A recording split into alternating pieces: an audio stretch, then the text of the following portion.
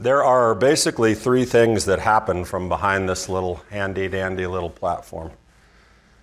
Teaching, which I like to do. Encouraging, which I like to do, which is sometimes challenging. That's also encouraging. And sometimes just having a chat, a talk about kind of some things that run through my head. And I love my life. I love the opportunity that I have to do this every week, to share these ideas, encouragement, development, hopefully some thought-provoking stuff at times. It is a highlight of my week. It's hard work. Well, not really. I mean, I only work one day a week. I wrote all this morning. When I'm done today at 2, that's it. I'll see you next week. I'm off. You're a fast reader. It's hard work sometimes, but worth it. But sometimes I don't want to do it. And what I mean by that is sometimes I have things that I want to say that I just don't think I should say or can say. And sometimes I have an idea and I think it through, something challenging, and then I think, oh, that won't be good. And then I sit back and I wait for Hashem to say, hey, that won't be good. Don't do that. Don't talk about that. Because I know it might be challenging or controversial, and really, I mean, what's the point of even going there, right? My mom always said when I was growing up, if you can't say something nice, don't say anything at all. Actually, my mom never said that. My mom always said whatever she wanted to say and told me to do the same thing. So that's not true. But the basis, this was one of those weeks, and it was built off of, the reason is, I had some conversations last week, but I never really intended to talk about them. Then I taught a leaders roundtable for the leaders at First Fruits of Zion. And I thought, as in my content that I developed, I thought, gosh, this has something to do with the conversation I had last week. Should I connect that? And still I said, nah. And then I got a random meme in my text. And I thought, darn, this is connected to what I don't want to talk about. Should I? Nah, I won't.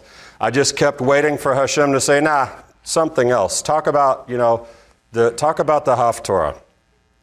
But then I kept hearing him say instead, no, go ahead, do it. Talk about it. In love, that's what you're going to say. So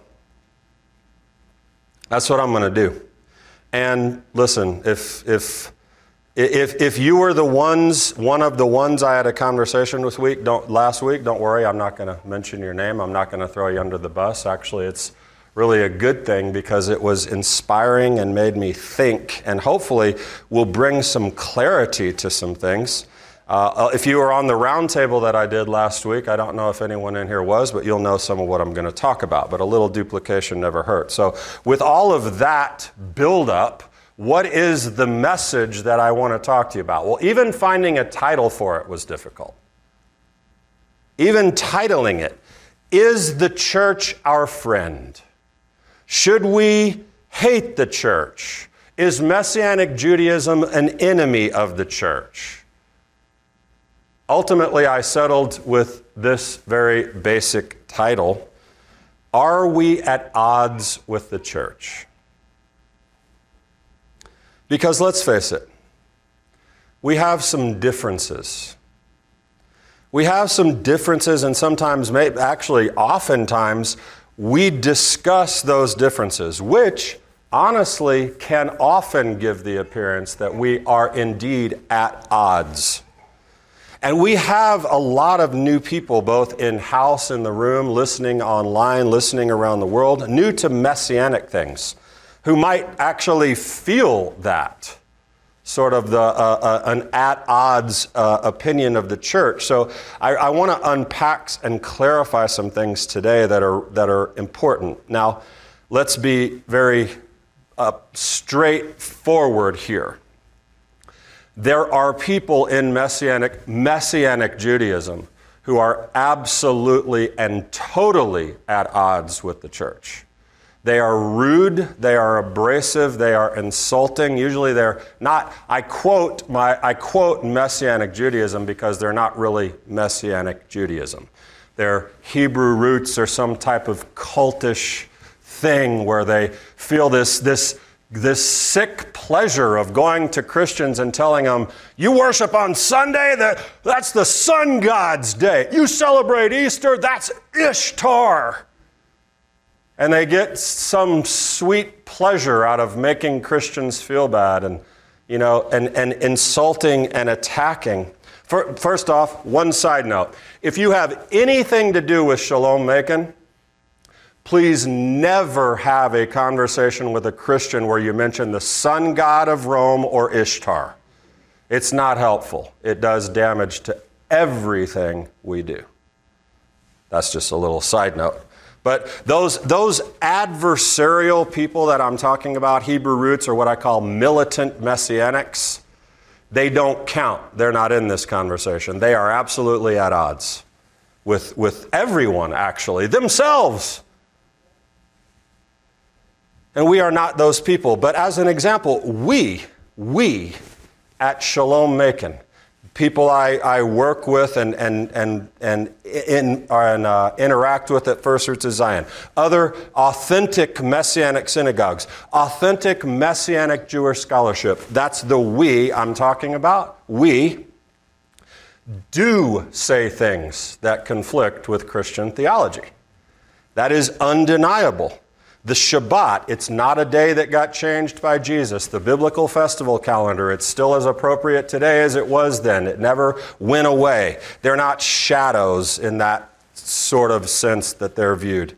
The law, the Torah, we have a very different perspective on the Torah. We usually have a different perspective on the Jewish people and on Israel and its continued relevance even after Jesus. We have some differences, and often those differences are the very things that have been rejected by Christian theology for millennia. And what happens is our viewpoint is viewed as, at best, it's incorrect. At worst, we're absolute heretics for the things that we say and talk about. So there are some differences, and these are controversial things. And if you've been around Messianic Judaism for more than a week, if that, you've felt some of that conflict. You've had a conversation with someone, or you have had an argument, or been rebuked, or corrected, or attacked, or ignored, or ostracized, or even worse, excommunicated from a community, from a group of friends, from family. I mean, it actually happens. So my message title, forgetting about the Hebrew roots and militant Messianics, are we, us, Shalom Macon, are we at odds with the church?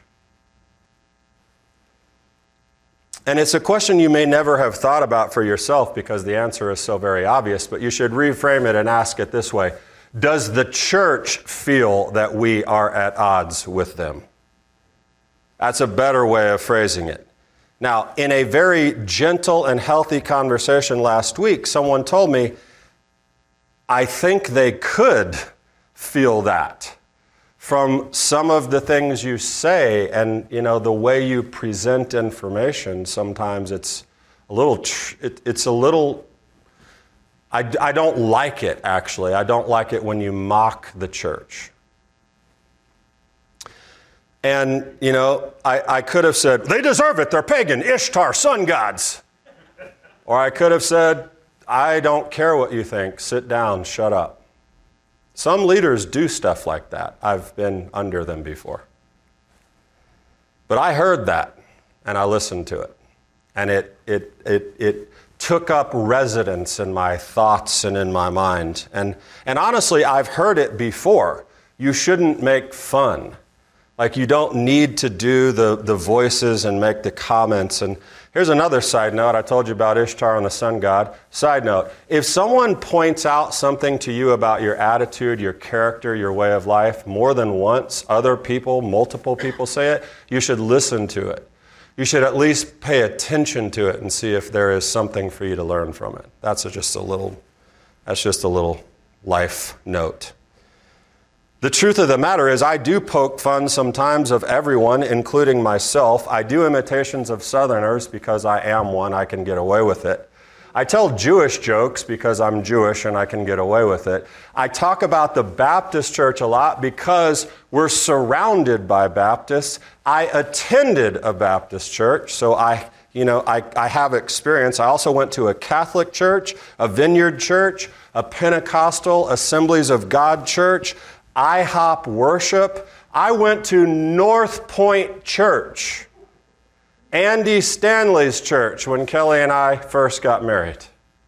I've been around a little bit. Now, I actually did make straight up fun of Benny Hinn for healing people by taking his suit jacket off and hitting him in the face. I thought that was legitimate, though. That was legitimate. And if you haven't seen the video, you need to. But part of that poking fun, part of the poking fun part of it is their fault. These two people right here, them. I grew up in an American Jewish home. Okay? You may or may not know my dad, but if you look up sarcasm in the dictionary, you will probably find Richard Eisner's picture there. There was a lot of making fun. There was a lot of laughing at each other. There was a lot of complaining sometimes and just a lot of emotion and stuff that went on. And you had better learn how to be sarcastic if you're going to survive in my house. So part of it is their fault, but it did rub off. And so honestly, sometimes in my presentations, I go to that place. And here's the deal, though. I don't care. You can make fun of my monotone if you want. You can make fun and call me a Judaizer or say I'm from the circumcision party or whatever. I get it. It's just the way it is. But I do realize that sometimes that can give the wrong impression and might actually make people feel very much at odds.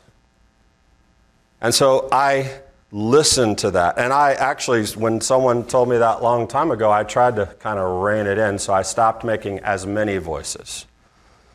But sometimes my personality gets the best of me. But there's a question on the table beyond, I don't have a negative intention when I do that, but the question, are we at odds with the church? Now, the church is a very big organism, so that's kind of hard to say.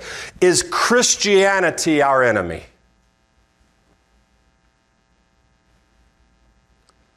Do we distance ourselves from Christian brothers and sisters? Is that a Messianic Jewish requirement? Better yet, is it an inevitability because of who we are and what we are?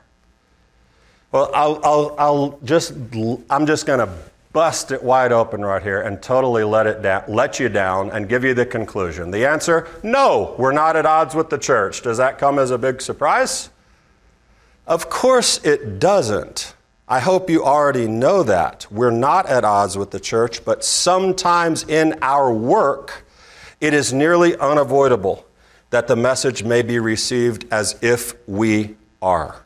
Now, back to my conversation about mocking and giving the appearance of disrespect. There was a much deeper consideration for me that came out of that conversation than just me toning back my redneck voice usage.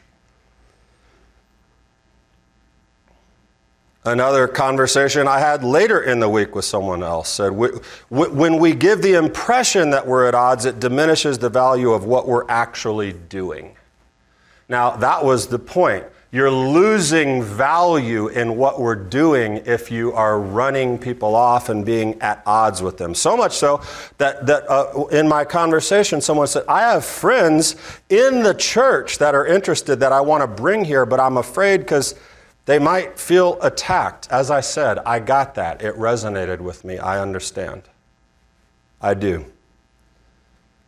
And I'm aware of it. And, there are so many people in the world today creating destruction rather than constructing anything. So I definitely don't want to do that. But that statement diminishes the value of what we're actually doing. Made me ask this question. What are we actually doing? I take what I do very, very seriously, and what we do, because we're all in it together. We're family, so to speak.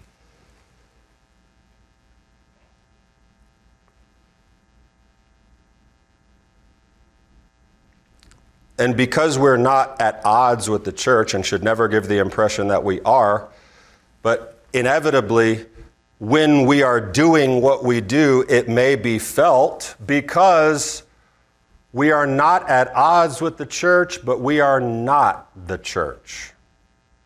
And this is a difficulty. We live and function in this unique space between two worlds of traditional Judaism, that means no Yeshua, and Christianity. And here's, for example, people ask me if I use the term Christian to describe myself. And I say usually no, but if it puts you at ease or makes you feel better, I can.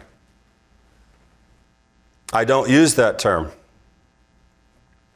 And there's nothing wrong, absolutely nothing wrong with the term. You're darn right there's nothing wrong with the term. See, I had to use that voice. Just wanted to get that one little voice in. I didn't overemphasize it. You're darn right there's nothing wrong with that term. It just means you're a Christ follower, right? And you are that. Yes, I am, true, but connotation. Connotation is really important. An idea or feeling that a word invokes in addition to its literal or primary meaning. Generally speaking, a Christian does a lot of things differently than I do. The day of communal worship, the holidays celebrated, the diet, the perspective toward Torah, wearing hats in God's house. You know, that doesn't describe my observance because people will associate me with something that I'm not really associated with. And we share faith and hope and belief in God, hope in Yeshua. That's certainly true. There is a much more useful term, just as another side note, to describe us all. Do you know what we are? Disciples. We are all disciples of the Master Yeshua. Judaism used that term. That's why the disciples were called disciples. That's why they called him master, teacher. It means a disciple of Yeshua. He is my master, my teacher, my Lord. Now, does that distinction put us at odds with the church if I say that? Of course not. It shouldn't, but it does. And people have gotten offended by me saying that. But it's really a common sense, worthwhile distinction. I used to have a little Shih Tzu named Elvis. And when if people ask me, what kind of dog do you have? A St. Bernard. And they come to my house and they see it's a Shih Tzu and they say, you can't call a Shih Tzu a St. Bernard. It means something else. Words have a very particular meaning. So there's a unique connotation and meaning behind that word. That's all it means. But when I have that conversation, it can come off as very offensive. Don't get started talking about diet and different things like that. All of it really tends to rub the wrong way. But part of what we're doing is making those distinctions known. And sometimes that can be perceived as judgment, condemnation, criticism by our Christian brothers and sisters, and give somehow the impression that we think we're better than them or superior to them, or that there's this hierarchy in God's eyes and that we are at odds with them. So my previously mentioned conversation, if we're not sensitive about how those distinctions are addressed, if we don't do it with love and sensitivity, it will backfire. It will diminish the work that we're doing. But I think it is very helpful to identify what we are doing. It seems rhetorical. We attend a Messianic synagogue. We celebrate Shabbat and the festivals. We study Torah. We don't eat bacon, probably. It's how we worship God. That's what we're doing. And that's true, and that's great. But I am firmly committed to this idea. I read it somewhere once. To whom much is given, much is expected. And that's true. In other words, I feel like this is much more than just some choice we made, a random decision to look, act, talk differently than many disciples. What I feel is that even though this may be hard to envision, I feel that we found a pearl of great price. The pearl of great price is the kingdom. But I believe that we have found together here And in authentic, sensitive, loving Messianic Judaism, a pearl of great price. And I believe that some have sold everything to buy that field. People have moved here from other states. People drive 45 minutes. You combine everyone's drive time in here, it's probably a lot. We have people all over the world who watch and do this kind of stuff. We're doing something really important, but what is our work? We have this very special thing. I believe in Messianic Judaism. Torah, foundation, Yeshua as prize, kingdom expectation, all of this stuff is unique in the world and challenging for a lot of people. Have you ever had any challenging conversations about what you do and why? And here's a bombshell. I believe that this is superior to many things that have been taught for thousands of years in Christianity. Because this came first.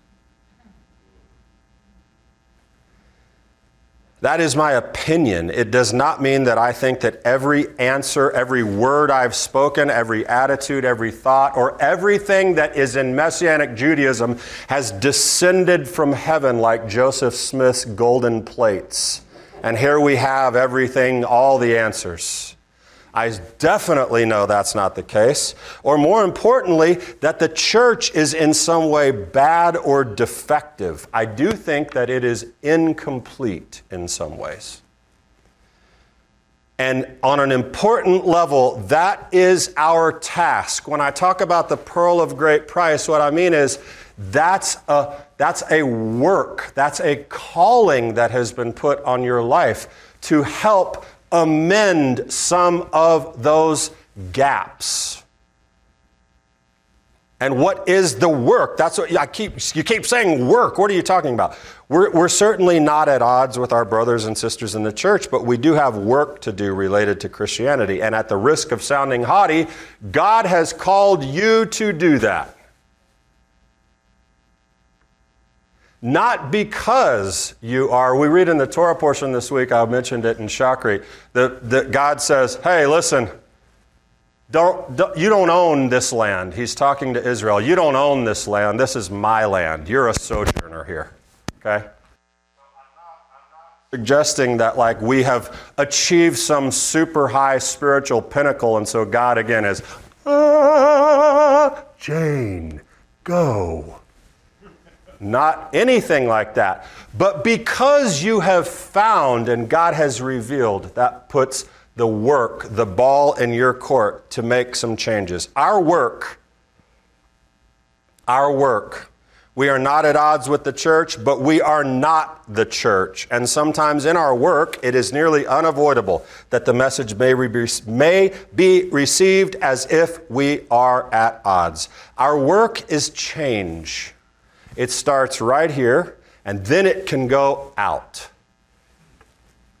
Our work is also about restoration. It starts right here, and then it can go out. And on a huge level, that is exactly the same work that Yeshua was about.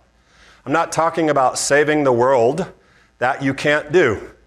But the work of change and restoration on an achievable level for us, Yeshua was in that business. He was in the change and restoration business. Do you know why he was in that business? Because he was a good son. And that's his Father's business, change and restoration. Something changed in the Garden of Eden, and God has been reorienting the world toward it ever since. There will be a restored kingdom. The Father's changing that back. That's his business. We are participants in that. We are about the Father's business, change and restoration. Because honestly, a lot changed after the couple of centuries that Yeshua was here, too. A couple centuries after, it got way different, didn't it? And the idea of our business and our Father's business, it seems maybe out of place, but don't forget that Yeshua said that. The King James translates it when he was lost from his parents. And they said, we're looking frantically for him, and he says what? Did you not know I would be here? I must be about my Father's business. That's the King James. It doesn't really say exactly that. He was in my Father's house, in my Father's affairs. It doesn't really, it's not that specific. But he was about the business of the kingdom of God, and it began with inspiring change among people. Now, guess what? On many, many levels, think about what Yeshua said, who he said it to, and on how many levels did it seem to put him at odds with everyone he talked to, especially the religious establishment. And there was a lot of establishment. Pharisees, Sadducees, Zealots, Essenes, Herodians, Romans. I mean, he was talking and with stern words and criticism and correction, of course, balanced with love and encouragement. But, Paul did the same thing. Paul was very stern, and Paul, I like him. You know why? He even used sarcasm sometimes. But it was never, ever because they were at odds with their brothers. They were about changing, a return, the restoration of something which was more than just their salvation. Yeshua, Paul, us, we're about the Father's business, change, restoration. And I believe, yes, wholeheartedly that some of that needs to make its way to our brothers and sisters in the church, who we are not at odds with, but we are willing to challenge. And I'll tell you the prerequisite for you being able to challenge. I'm not going to do it this week. I'll finish this next week. But you don't just get to march in there and start challenging everybody. There's a whole long thing you need to do before that. But that is the commission. That's the Great Commission. Make disciples, not converts. Make disciples of all men. And I believe that is part of our work. Together, Jews and Gentiles in the Messianic synagogue. And it's a challenge. But especially why it's challenging? That is because the world resists change. Whether it is physiology, psychology, especially theology, all resist change. But that's our business in the world. We are not at odds. One day, the Lord will be one, and his name one will be there together, and certainly we should be starting that right now. But next week, I want to tell you, this work, this business that your Father has called you in, Messianic Judaism, vis-a-vis Christianity, what you're dealing with, what you need to be prepared for, why you meet resistance, a unique explanation of why you meet resistance, and I'll share my own created term to describe what we do in our business for the kingdom. And most importantly, the importance of learning that to succeed, we will need to learn how to mind your business. And that has a couple of meanings. So I'm just going to abruptly end that right there and say, I'll see you next week. And we'll conclude it all. That's food for thought based on a very provoking conversation. I hope that I heard right from Hashem in presenting this and concluding it next week, but we'll find out then. Shabbat Shalom. Let's stand up.